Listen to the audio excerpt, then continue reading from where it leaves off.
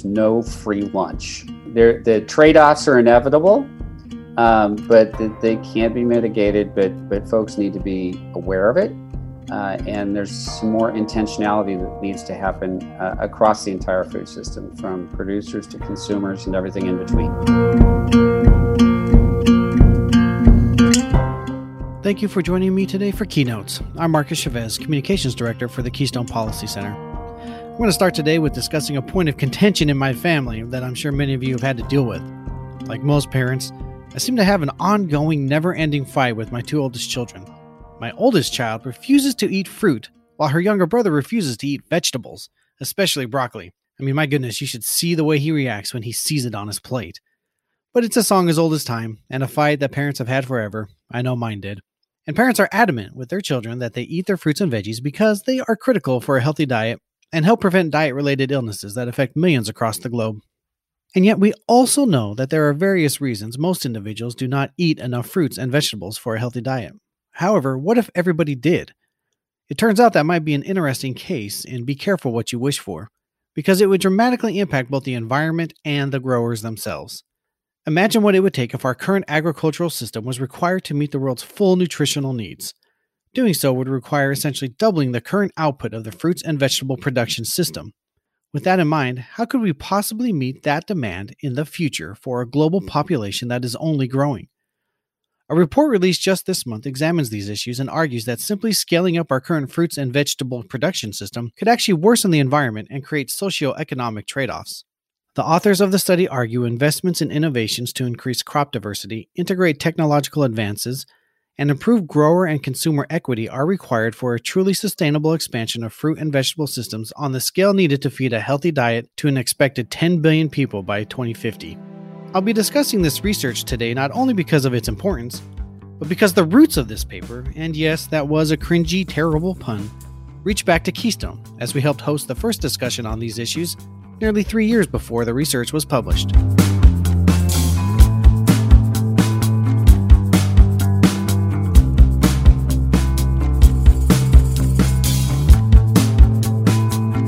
In 2018, the Aspen Global Change Institute and the Keystone Policy Center partnered to assemble 40 thought leaders with wide-ranging expertise in food and agricultural science, ecology, consumer behavior, economics, and agricultural systems engineering to collectively identify how to transform complex food systems in ways that can sustainably and equitably elevate the percent of the world's population enjoying nutritious fruits and vegetables in their daily diets.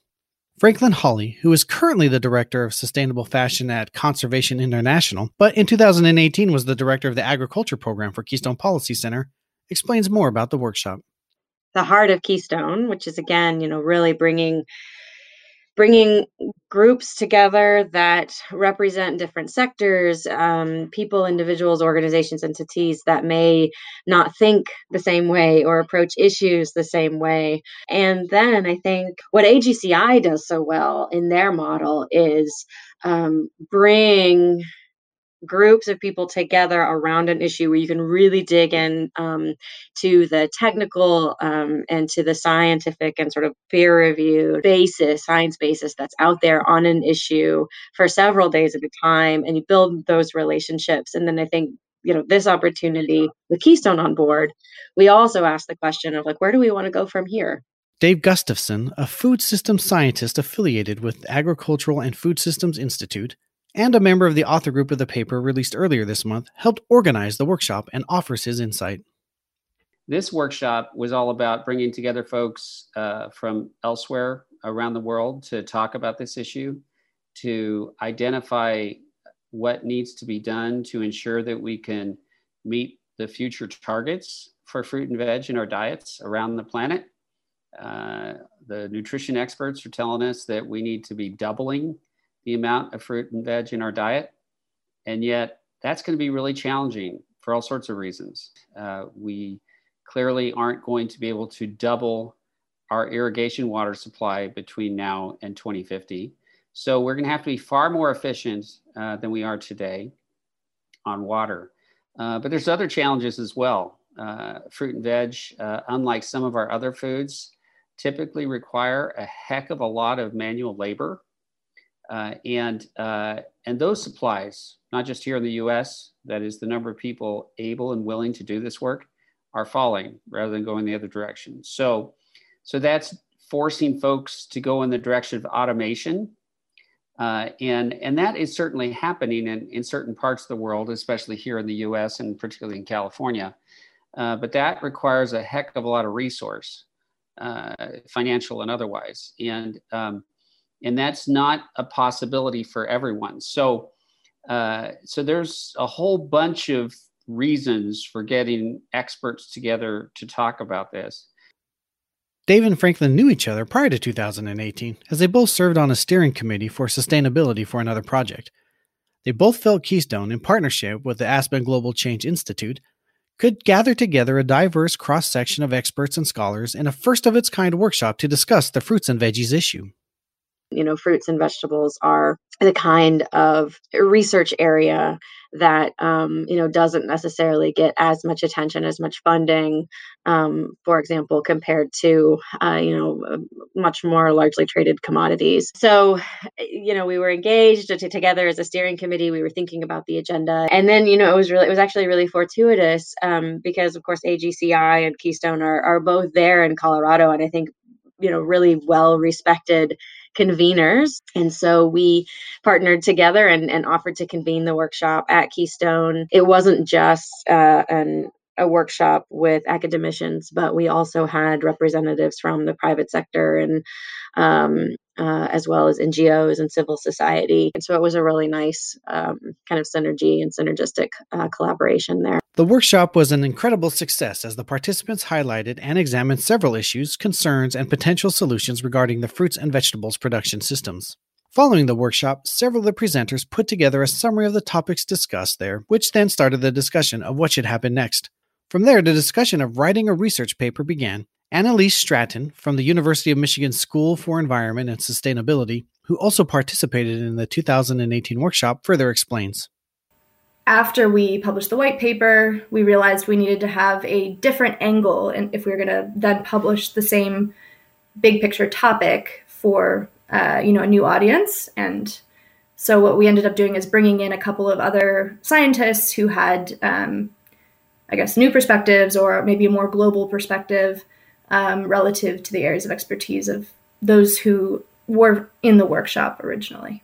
Eventually, a group of 8 scholars, including Gustafson and Stratton, came together to research and write about the topic discussed at the 2018 workshop. Stratton was the lead author of the report, which was entitled Mitigating Sustainability Trade-Offs as Global Fruit and Vegetable Systems Expand to Meet Dietary Recommendations.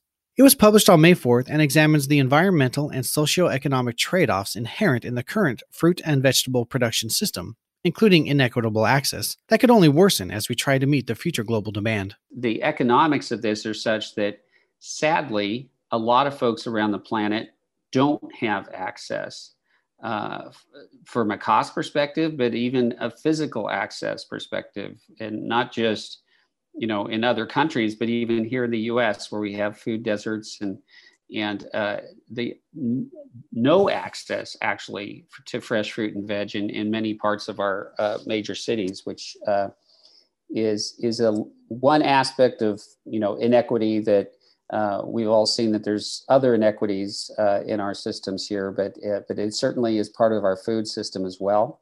There's a whole lot to work on here as we sustainably and equitably increase the amount of fruit and veg available to us.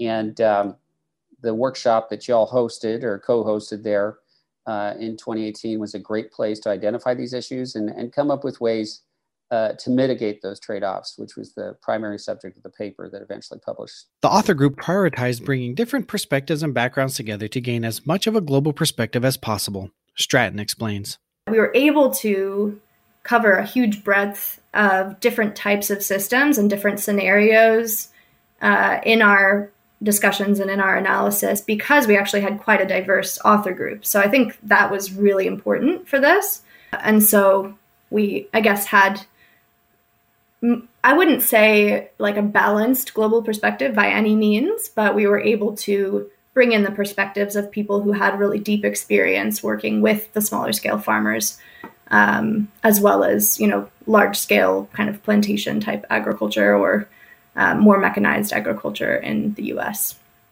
The researchers specifically examined 3 crops, avocados, leafy greens, and tomatoes, because they highlight key characteristics of fruits and vegetable systems that make the challenge of sustainable expansion especially difficult. Gustafson explains. Obviously, at the workshop itself, we discussed a very broad range of fruit and vegetable, and it is challenging actually to select crops that are going to be representative of the category and surface the issues that arise. And we chose avocados, leafy greens, and tomatoes with great intentionality. And that's part of the paper. But they all have different aspects to them. So clearly avocados, for instance, is something, it's a fruit crop. Demand is probably rising as fast or faster than any other fruit. So moving on to the other crops, I think leafy greens, one of the fastest growing vegetables in terms of demand here in the U.S. is spinach.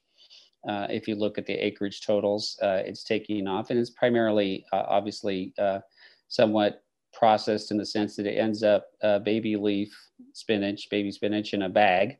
And so it was really because of the increased demand and its nutrition profile that we chose spinach. And then lastly, tomatoes, are, again, a very widely consumed vegetable crop and highly processed for most of the forms that are consumed, certainly here in the U.S. We felt these were representative of, a large number of the issues and challenges associated with fruit and veg. Obviously, we couldn't capture everything, but we did want to focus on tangible examples in the paper rather than just speak about the general concerns, because we thought it would connect better with the readers.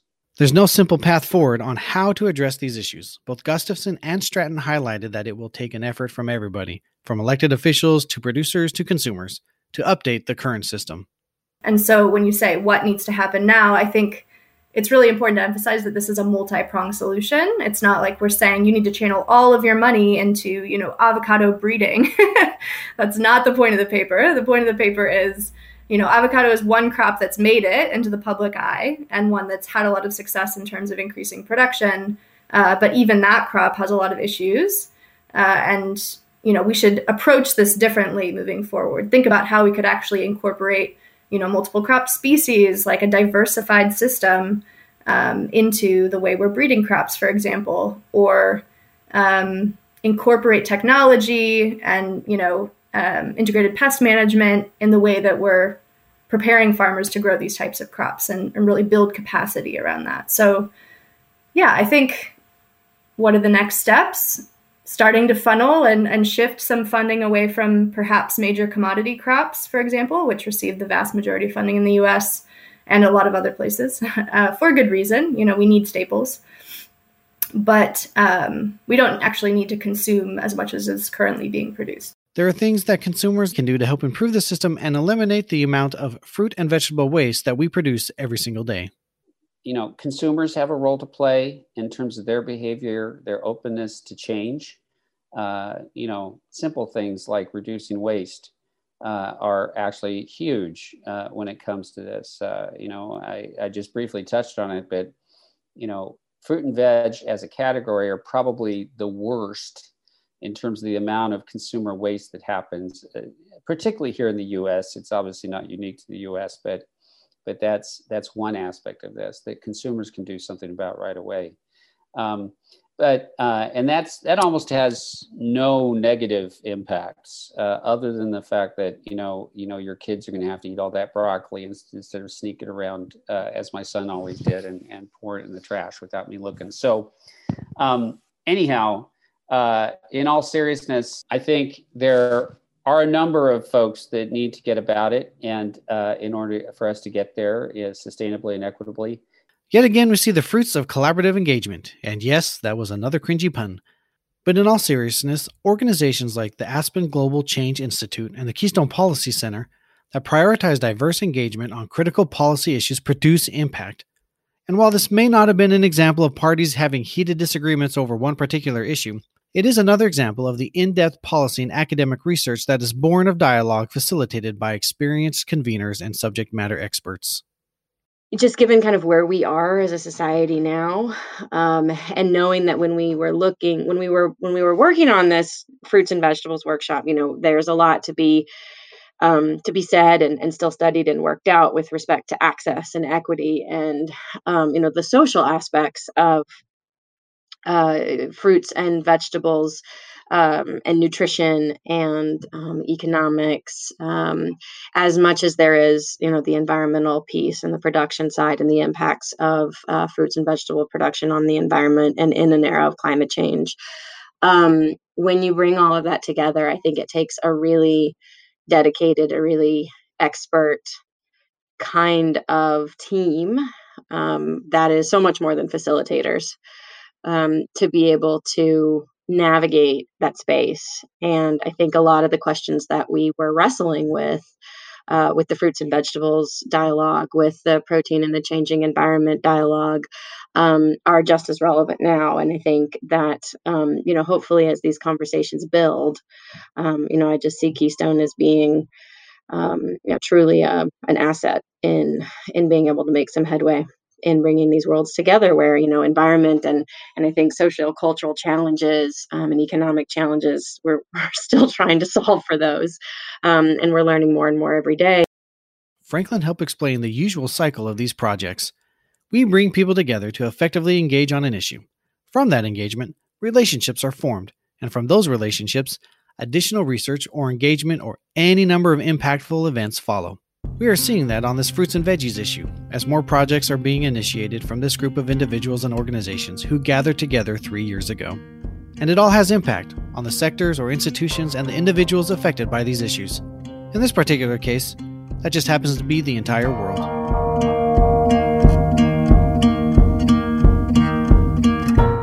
Keynotes is a production of the Keystone Policy Center, a 501c3 nonprofit organization based out of Keystone, Colorado, which for more than 45 years has empowered leaders to reach common higher ground.